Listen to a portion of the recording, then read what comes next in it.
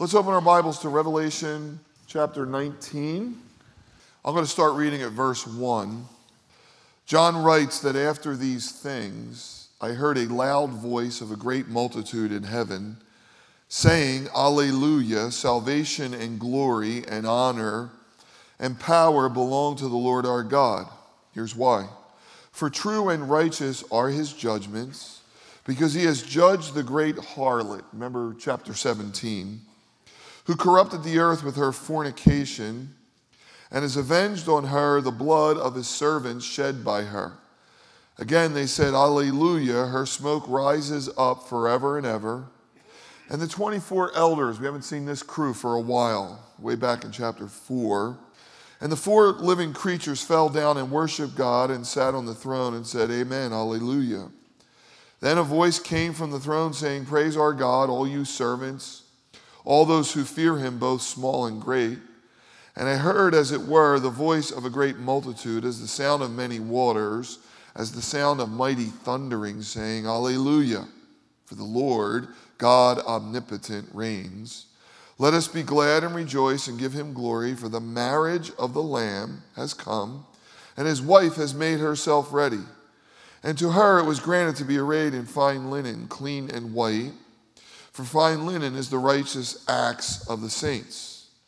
And then he said to me, Write, blessed are those who are called to the marriage supper of the Lamb. And he said to me, These are the true sayings of God. When we began the book of Revelation many months ago, some of you have been through the whole run, I mentioned this is the only book in the Bible that promises a blessing to those who read, hear, and keep the words of this book. Now, listen, any book of the Bible you read, you'll be blessed, okay? It's like Popeye eating spinach. You will get stronger by reading any book in the Bible. And by the way, try Leviticus, try Numbers. You know, these were all written for our learning and growing. All scriptures inspired by God, right? But this book goes one step further. Chapter 1, verse 3, blessed, and the condition of blessedness is to be full of joy, to be happy, to be in a state of ecstasy. Blessed is the person who reads, hears, and keeps the words of this book. Now, here's my lament after 35 years of studying this book. No one reads it. No one hears it because no one's preaching it. And no one is really living like these things are going to happen. And it's almost like the devil has pulled a sleight of hand on the church that Revelation's irrelevant and what we should talk about is our marriages and how to get good jobs and be good Christians. And all those things are true, but there is a blessing in this book. And there are 7 of them. Remember when we started, I said 7 is the magic number in Revelation, 7 churches, 7 trumpets, 7 vials. There are 7 beatitudes, 7 blessings. We've come to the 4th one here. Blessed is everyone who is invited to the marriage supper of the Lamb. Now, it's wedding season in the world. It's wedding season at Calvary. It's April, and by the time June comes, many of us will be at weddings. We just finished our premarital class. We have 12 couples getting married this year at Calvary, and I get to do a bunch of them. And I like weddings. They're joyful. It's new. It's spring, and there's this couple, and I meet the family, and it's just a wonderful experience. I'm looking forward to it. Some of these people I've known since they were kids in grammar school, so very exciting. One of the problems I have is I go to too many weddings, right? So there's weddings I have to do. There's weddings I do as a normal person. Because our church is large, I go to, extra weddings. My children are 21 to 35. All their friends are getting married. They were all in our youth group. So I go to too many weddings. My daughter's a wedding videographer. So a lot of times on my day off, if I'm watching sports or cleaning or gardening, she's editing videos and I'm hearing vows and I'm thinking, oh my gosh, I go to too many weddings. When I get a wedding invitation, I cringe. Oh no, another wedding. What am I going to do? And then if I find out there's a wedding and I didn't get an invitation, I cringe. Like somebody doesn't like me. I have FOMO. It's really bad. But weddings are strange, right? So in the West, we do them far differently than they do them in the East. Because we're prosperous, we take all this money and we're trying to make it a magical, memorable, almost mythical day like Camelot, especially if you have a daughter, right? we're going to pound all this money into this memorable day. And I have to tell you, I've done weddings that were $200,000, and I don't remember much. In fact, most of what I remember about weddings were things that were unplanned that no one thought would ever happen. I think I told you about this wedding. My family of origin was relationally and emotionally challenged. I get tired of saying they were dysfunctional, so that's kind of a new way to say it. And I was 14 and my sister was getting married, right? So typical Italian wedding, right? Set the over and under on Sinatra songs at about 10. Everybody's too loud, too drunk. Somebody's going to sing My Way with a light shade on their head. You know, it's just Italian wedding, right? Well, right in the middle of the wedding, a fight breaks out. And I don't mean two people. I mean, in a matter of 15 minutes, everybody, like 200 people, are in a fist fight. So I'm 14 years old. I'm under a table watching this. And it looked like something out of a Wild West movie where a guy got thrown across the bar and all the shot glasses are flying up. My dad's in a tux pounding this guy on the head, right? Paid for this wedding, now he's pounding this guy in the head.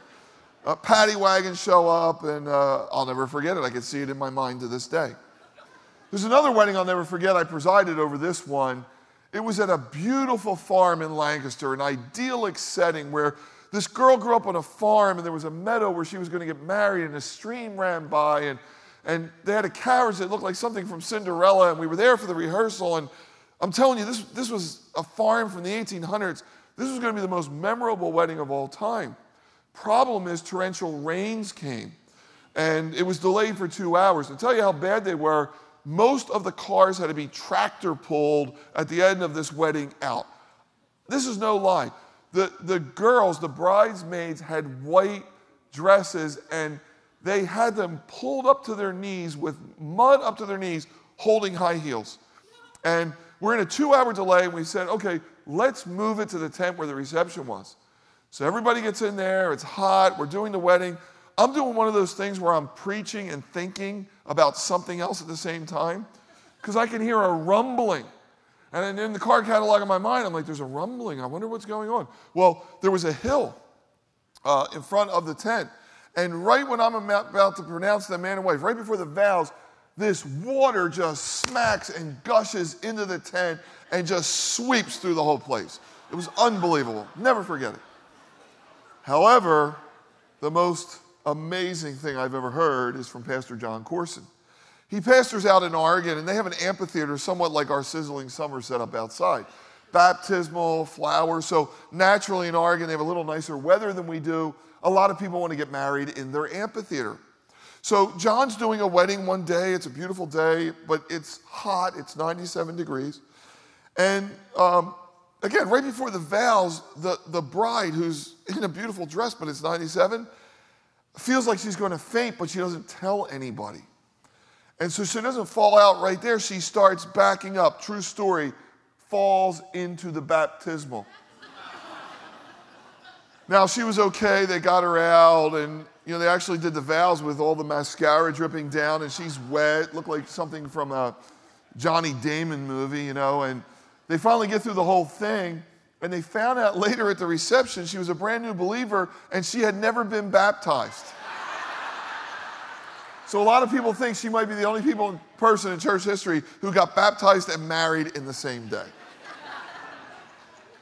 Revelation 19 has the most memorable wedding, and I hope you're all there. And nothing bad's going to happen, like I just explained. In fact, everything good's going to happen. Jesus talked about it. The prophets talked about it. It's written here in the Revelation. Because we've all heard about this, I want to talk about where it is, when it is, and who's invited. Where is this wedding? Look at verse 1 again. John says, after these things, that's a Greek word, metatalda. It means there's a shift. And I heard a loud voice in heaven saying, Alleluia, salvation and glory and power belong to the Lord our God. We're back in heaven. And first thing I want to say about heaven, there's going to be a lot of people there. Every time in Revelation we see a scene in heaven, there is a crowd that can't be numbered. Now, John's numbered the army that would come from the kings of the east through the Euphrates. He said that was 200 million. I'm not sure John knew if there was even 200 million people in the world, so he can at least get to that number. Here, he says there's an innumerable company. Do you ever feel like our tribe is really small? Do you ever go through your week and think nobody's a Christian? It's one of the reasons you should come to church, is to see there's more people like you. And sometimes you think, oh my gosh, nobody's a Christian, nobody's saved, nobody loves God. And every time you look in heaven, multitudes. I can't wait. It's going to be amazing. So we're back in heaven. Now, do you remember the last time we were in heaven, what happened? There was silence in chapter 8 for half an hour. And that's pretty important, because the first time we were in heaven in chapter 4, the whole company is there. The 24 elders, the redeemed from the Old and New Testament, the raptures happen. And we're all around the throne, and there's thunderings and lightnings. And we're singing this chorus, you have redeemed us by your blood. And there's celebration, as there should be. And then all of a sudden, silence for an entire half an hour, as the seventh seal of God's judgment is opened, and the seventh seal opens up the trumpet judgments, and there's 7 of those, and the seventh trumpet opens 7 vials, and there's devastation and tribulation that Jesus said if those days weren't shortened, no flesh would survive. And it's almost like the people in heaven are in shock and awe at the utter devastation and judgment that would happen. And we slog through all those chapters. You pat yourself on the back, we got through. And we're back in heaven, and everybody's there, and they're not singing a new song, and they're not singing a chorus. It's one word: Alleluia. This is the only time it appears in the Bible, by the way, in this form. This is the Greek transliteration of hallelujah, which, by the way, is a universal word. You say hallelujah, they might not know what it means in Hebrew, praise the Lord, but they know it means to rejoice. They know something good has happened. It's one word that condenses 1,000 thoughts and emotions. Now, I don't think it's hallelujah like we might say it at Extreme Charismatic Church. I don't think it's like praise the Lord. I think it's like praise the Lord. I think it's like hallelujah. I think it's like this giant exhale. Why? Because God has just judged in chapter 17 and 18 the things of this world, and there's just like a hallelujah. I remember when the 76ers won the championship in 1983. I've read the Daily News my whole life. Anybody know what the title was? Yeah, it's on the screen. Hallelujah. Exhale, like, oh my gosh, we really did it. Have you ever been expecting news? Like you went to the doctor and you might have cancer. Or you heard there's going to be layoffs and you're not sure if you're going to be one of them. Or maybe one of your kids got in trouble and it really looks like it's going to go south. And then the phone rings and you don't have cancer. You didn't get laid off. Your kids are going to be okay. It's like, oh, praise the Lord. There's nothing else to say. Hallelujah. It's like this major exhale. There's going to be this major exhale in heaven because the judge of all the earth has done right. God has judged the world for everything man gave away in Eden, for all the corruption, all the injustice. Chapter 17 and 18 of Revelation, if you want to put it this way, is the history of the world. Sometimes when we look at the history of the world, we think of it as man's progress. It really isn't. Man's legacy on this world is war, deception, and injustice. If you're a history major, you know this is true. In fact, there was a Supreme Court justice who would read the paper every day at lunchtime. And he would start in the back and read the sports section and then read towards the front. One day somebody walked up to him and said, oh my gosh, you're this brilliant man. Why are you starting with the sports section and reading it towards the front with all the politics and news of the world? He said, because I always want to start out with man's achievement before I get to man's failures, right? And then sports changed, and we got to read about all those problems now, right? So do you understand what's going on here? Hallelujah, hallelujah. Why? Just and true are your ways. God has judged this world. For every George Washington who has given away power, there's been 10 dictators who brought corruption. In 1 hour, God has put an end to man's religion, man's attempt to appease God, man's ability to rule over man. He's put an end to greed and corruption, and there is one giant hallelujah.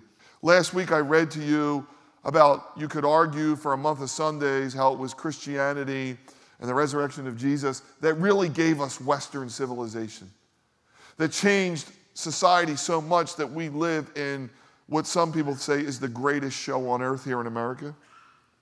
Russ Duthought has written a book called Bad Religion. And he writes in his prologue, Nation of Heretics, he said, after the great crash of 2008, Americans awoke and saw their country, listen to this, the way anti-Americans have always seen it, spendthrift, decadent, and corrupt. The city on the hill has become a mismanaged empire, the land of self-reliance and buried in debt. Our political class has run up enormous deficits at home and entangled us in never-ending military operations overseas. Our financial elites have been exposed as reckless, self-deluded speculators who have gambled away the country's economic future and gone begging for a bailout. The whole mess has been made possible by middle America's relentless appetite, that's you and me, for bigger houses, bigger barns, bigger portfolios, bigger government programs, bigger everything, and damn the long-term costs. During the 2008 election season, the extraordinary unpopularity of George W. Bush made him the obvious scapegoat for these debacles, and the charisma of Barack Obama made him a convenient savior figure. By the fall of 2010, it was Obama's turn to take the blame, while the Tea Party offered a right-wing version of hope and change. But even as Americans turned the parties into and out of office, most of them understood that the rot ran deeper than the White House and Capitol Hill.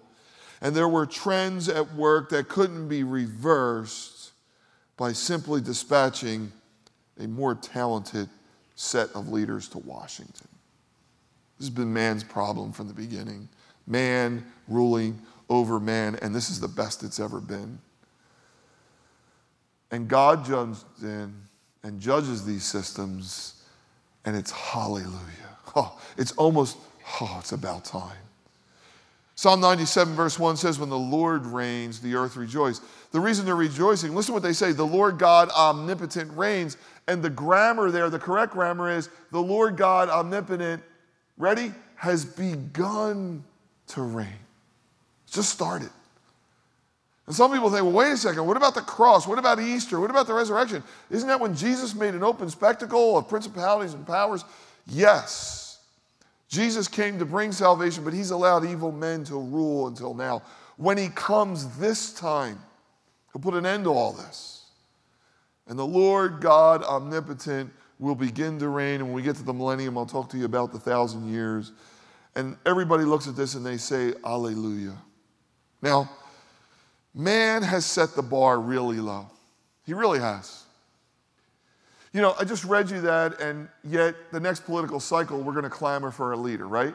They're going to tell us the same old stories, same old promises, right? And some of them want to help, but they really just want to be powerful. They just want to be president, so their name is written in history. There's nothing really going to change. The Lord God omnipotent longs to reign. But again, we set the bar low. If anybody will tell us the truth, anybody will lead us, anybody will promise a new day, anybody's genuine, we'll take it. That's why Israel's going to deceive, right? Jesus said, I came in my Father's name, you didn't believe me. There's coming one in his own name, him you'll believe. The Antichrist, the person we've been studying in Revelation. We set the bar too low.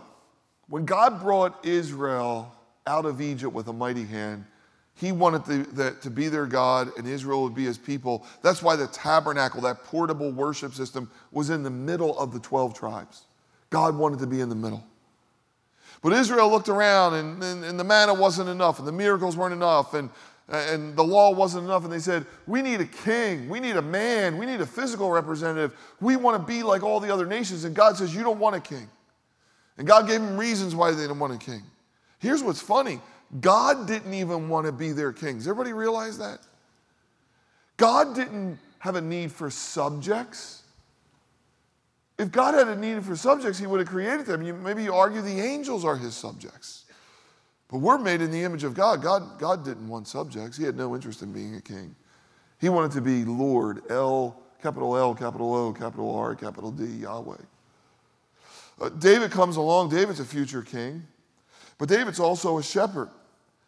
And the light bulb goes on to David, and he's inspired, and he writes Psalm 23, the Lord is my shepherd, I shall not want. He makes me lie down in green pastures, brings me beside still waters, and this beautiful poem. And you think, oh yeah, that's what God, God's the shepherd and I'm the sheep. Jesus, that picture of him with a lamb around his neck. And didn't even Jesus say he was the great shepherd? But I don't even think God had an interest in being our shepherd, or at least having that relationship with us as a shepherd would a sheep. I think the longing that God had is the greatest metaphor in the Bible, and it begins very early. And it's like it's unlike any other religious book. You open the Bible and you expect to see creation. In the beginning, God created the world. Okay, I get it, there's a beginning. But you'd almost never expect very early in the Bible to see a wedding. God takes a man, takes a side out of him, puts it together. Therefore, a man's going to leave his father and mother, be joined to his wife. They're going to become one flesh. We say it at almost every wedding. And we look at that and we think, okay, God's going to build society on the pillar of the family, and we extrapolate all these things. But Paul comes along, and 4 times in the New Testament says, no, this is a picture, this is a metaphor of Christ and the church. And then there's this crazy book called the Song of Solomon. Right in the poetic books or the wisdom books of the scriptures, it was so erotic that Jewish moms wouldn't let their boys read it, which means you're all going to go home and read it, and if I can get you to read it, and that's the only way, good. And I'm a believer in passion, and I think it's about human relationship. But I got to tell you, most commentators believe it's Christ and the church. Again, the marriage metaphor. And then we get to the New Testament. And we see that Paul says that God has espoused you to one master. It's wedding terminology. We find Jesus one day where Pharisees came to him and said, John the Baptist disciples, they fast, they have all these spiritual disciplines. Your guys are always going to parties. What's going on here? And Jesus said, no one fasts while the bridegroom's here. Wow, that was code for, by the way, he was God. Because in Isaiah it says, the Lord is your husband, the Lord is your maker. So when Jesus said he was the bridegroom, he was basically saying, look, I'm God. There's coming a time when I'm not here when they'll fast. God never wanted to relate to his people as a king does to his subjects, nor a shepherd does to his sheep. God's ultimate plan was always for a relationship with mankind to be like a husband and a wife. That there would be intimacy and knowledge and knowing. One writer said, no relationship on the earth, however close and fulfilling, can fully satisfy the hunger of the human heart for intimacy. Only God can meet these deep longings of our heart. One day, all of our loneliness and longing will be taken away. In one of the oldest and most beautiful pictures in all of Scripture we read, for your husband is your maker, the Lord Almighty is his name. The Holy One of Israel is your Redeemer, and he's called the God of all the earth. Isaiah 54:5. And all through Scripture, this metaphor rings true. And the book of Revelation, again, I don't know why anybody reads it, it completes the story. If we didn't have Revelation, we don't know the end of the story. And the end of the story is as a bride meets its groom. We're going to gather in the presence of God, and it's going to be a glorious, glorious time. Again, Paul said, I've espoused you to one husband. The Bible says the pure in heart will see God. But you know what it's going to be like to see God? It's going to be like when a groom looks at the bride walk up the aisle. Just for that brief and shining moment. And there's a lot of stuff coming before, and there's stuff that happened, previous, and you know how weddings work. But for that one shining moment, you look at your bride. That's the way God looks at us. And we're going to look at him, and it's going to be a glorious time. Where is this? It's in heaven. Now, the question is, when is it? Well, again, I've been teaching you Revelation as if it's in the future, and that's only one of 4 views. Maybe you need to figure that out. Some people say this is history. Some people said it happened in 70 AD. I think it's in the future. It's certainly after the rapture. It's certainly after these judgments. Jesus said, many will come in that day from the east and the west and sit with Abraham, Isaac, and Jacob. That's going to be cool. John uses this phrase, metatauda, which means there's a switch. It's after these things. It's after the 7 years of persecution. It's, to me, way into the future. But one of the beautiful things about the Bible is its cohesion. So think about this. John's writing this, right? But John wrote another book called the Gospel of John. Now, John's Gospel was way different from Matthew, Mark, and Luke, the synoptics. The synoptic writers all write about the end of the world. Matthew 24, Luke 21, Mark 13, right? Jesus, when's this going to happen? When's the temple going to be destroyed? What's the sign of your coming? What's the sign of the end of the age? And then they all extrapolate on what Jesus said. John doesn't write about any of that. All he does is say, behold, I go prepare a place for you, that where I am, you may be, and I will come again. That's the whole of John's end time teaching. There's no Christmas story in John, right? Instead, it's in the beginning was the Word was with God, and the Word was God, and He dwelt among us, right? No genealogies in John. Nothing like the synoptics. John tells a story none of the other writers tell.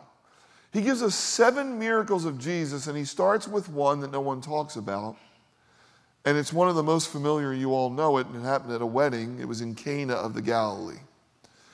And weddings at that time were week-long celebrations. There would have been many family and friends there. And Mary comes to Jesus, and he says to her, they've run out of wine. Now, to run out of wine in that day was an embarrassment, but it was like the joy went out of the place. It was the elixir, right? It was a symbol of joy. And she comes to Jesus, and I'm not sure why, right? Because it says she pondered who he was. And it wasn't like he was doing miracles, right? He hasn't started his ministry. And I don't buy into what people say that Jesus made like the plates levitate, or when he was a kid, like he'd make balls go in the air. Like, I don't believe any of that. But Mary knows enough to know he can do something about it. His answer is, woman, what does your concern have to do with me? My hour has not come. Now, Mary's used to these things, right? Like, Jesus says weird things nobody understands. And her answer is, look, just do it, you know? Now, I always thought, okay, Jesus is saying, look, I've got to go to Nazareth. I'm going to read the scroll there from Isaiah, and then ministry will get going, and I'll be tempted in the wilderness. He said, my hour has not come. He didn't mean the hour of his ministry. His hour was always the cross. His mission was to die. His hour was to die for the sins of the world. And basically what he was telling Mary is, Mary, my hour has not come. In other words, I can change water into wine. That's the easiest thing I can do. And I can bring temporary joy to man's situation. But the longing, eternal joy that I have come to bring will not happen at a wedding, but it'll happen on a cross. And that's why at the last Passover, when he took the cup, he said, this is my blood that'll be shed, not only for you, but all mankind. And as often as you do this, remembrance of me. And remember what he said? I will not drink of this till I drink it new with you in the kingdom. This is what he was talking about. This is where we're going to drink it, the marriage supper of the Lamb. Where finally joy has come to man in his relationship to God. The final question is, who's invited? We read in verse 9, blessed are those who are called to the marriage supper of the Lamb. Now, we get the attire, which is interesting, right? Because when you get invited to a wedding, you should know the people there, and you should be dressed like you should be there, right? I remember Monica and I got invited to a wedding. We were 25 years old, never read the fine print, which was black tie only, or at least I didn't read it. I'm not even sure I knew what that meant at 25. She wore a blue terry cloth dress. I looked like a schlub, and everybody's in tuxes and gowns, and we looked like the wait staff, right? We just didn't look like we belonged. But what are the people at this going to look like? Look what it says. They're arrayed in fine linen, clean and bright. The linen is the righteous acts of the saints. These are actually good works people have done. They're not in heaven because they've done good works. These are good works they've done because God has transformed them. because they've raised money for water is basic or charity water, not because that's getting them to heaven, but because of that transformation, now they long to do good works. Bible talks a lot about rewards. Bible talks a lot about what you sent ahead. Jesus said, where your treasure is, that's where your heart will be. So many people have their treasure here, so many have sent it ahead, and that day you'll be wearing fine linen. You know, I look at this, the fine linen. We never see ourselves this way. We always use this phrase, we're so unworthy, which is okay.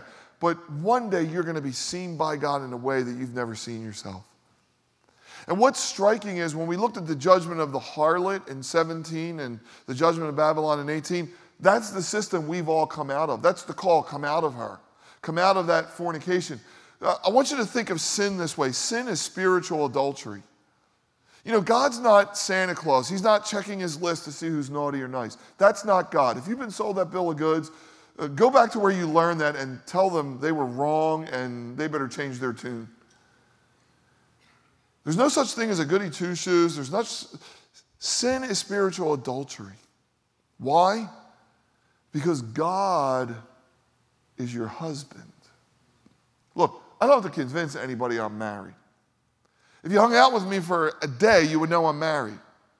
You shouldn't have to convince anybody you're a Christian. Does that make sense? Because you're married. Sin really is spiritual adultery. If I cheat on my wife, I've broken that bond. That's what sin is. That's why many great minds have said, you know, serve God and go do what you like, as long as your relationship to him. The way you know that you're God's is you can't go a day without thinking about him. When you're driving, you might think of other things, but he's on your mind. You read about him, you contemplate it. He's taken over your being. It's kind of like the Trinity, right? Jesus prayed that great high priest prayer about the Father, the Son, the Spirit. Tim Keller said to glorify others means to unconsciously serve them. Not because we're getting anything out of it, just because of our love and appreciation for who they truly are. The Father, Son, and the Spirit are each centering on the others, adoring and serving them. And because the Father, Son, and Spirit are giving glory to one another, God is infinitely, profoundly happy. Think about this. If you find somebody you adore, someone for whom you would do anything, and you discover that person feels the same way about you, does that feel good? Does that feel good? That's called falling in love, by the way. I want to do everything for this person, which could be a feeling, but oh my gosh, this person wants to do everything for me. It's what every song and movie and book and every longing has ever been about. That's what a relationship with God looks like. It's sublime, Keller said. That's what God has been enjoying for all eternity within the Trinity.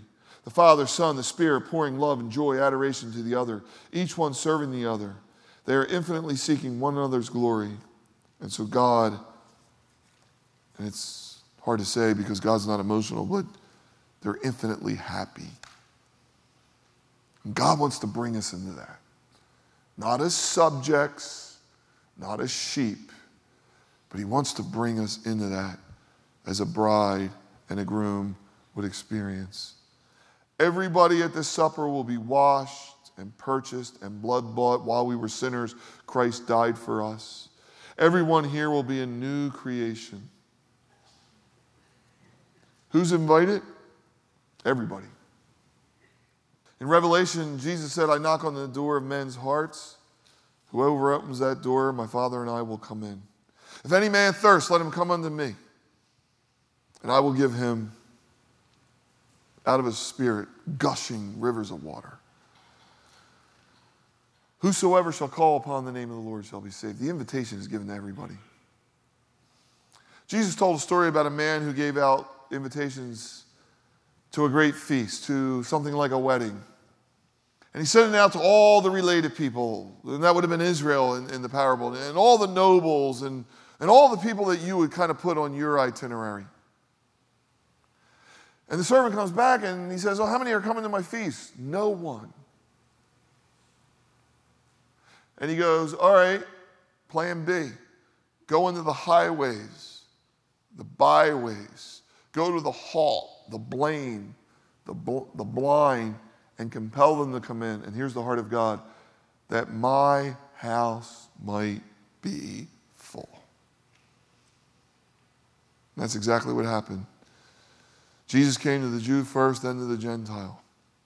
Invitations have gone out for 2,000 years. A lot of them thrown in the trash.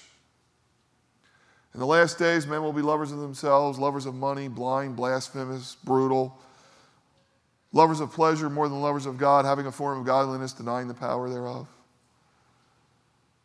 In the last days, men will depart from the faith, heeding seducing spirits, doctrines of demons, in the trash. The halt, the blame, the blind, all be there. The most groundbreaking thing Jesus ever said was the beginning of the Sermon on the Mount. Blessed are the poor, for theirs is the kingdom of God. In some ways, he opened up the kingdom to everyone. That's part of that beatitude. Up until that time, only the rich could go into temples. Only the rich could be involved with the gods. Only the rich were a part of salvation. Jesus leveled the playing field and said, no. The poor have a place in this kingdom. But then he said something else. Blessed are the poor in spirit, for theirs is the kingdom of God. See, the halt, the blind, the lame, they're not second-class citizens. They are people who understand their spiritual condition without God is negligent. These are the people who understand there's nothing getting them to heaven. There are no good works. These are people that would bow the knee and say, Lord, I'm a sinner and I need a wonderful Savior. And I'm going to tell you, God's house is going to be full. This wedding is going to be packed. And it's going to be a celebration as we sit with Abraham, Isaac, and Jacob, and we sit around the throne. Again, Eastern weddings were different. There was an engagement. Normally your parents picked out your spouse when you were 2. If they turned out to be Brad Pitt, you had it made. If it was Frankenstein, well, you lost out. At 15, there was the espousal, okay, or the betrothal, or whatever one it was, where, this is where Mary was with Joseph, by the way, in the Christmas story, right? It's binding. To break this was still divorce. That's why Joseph's so noble, he put her away secretly.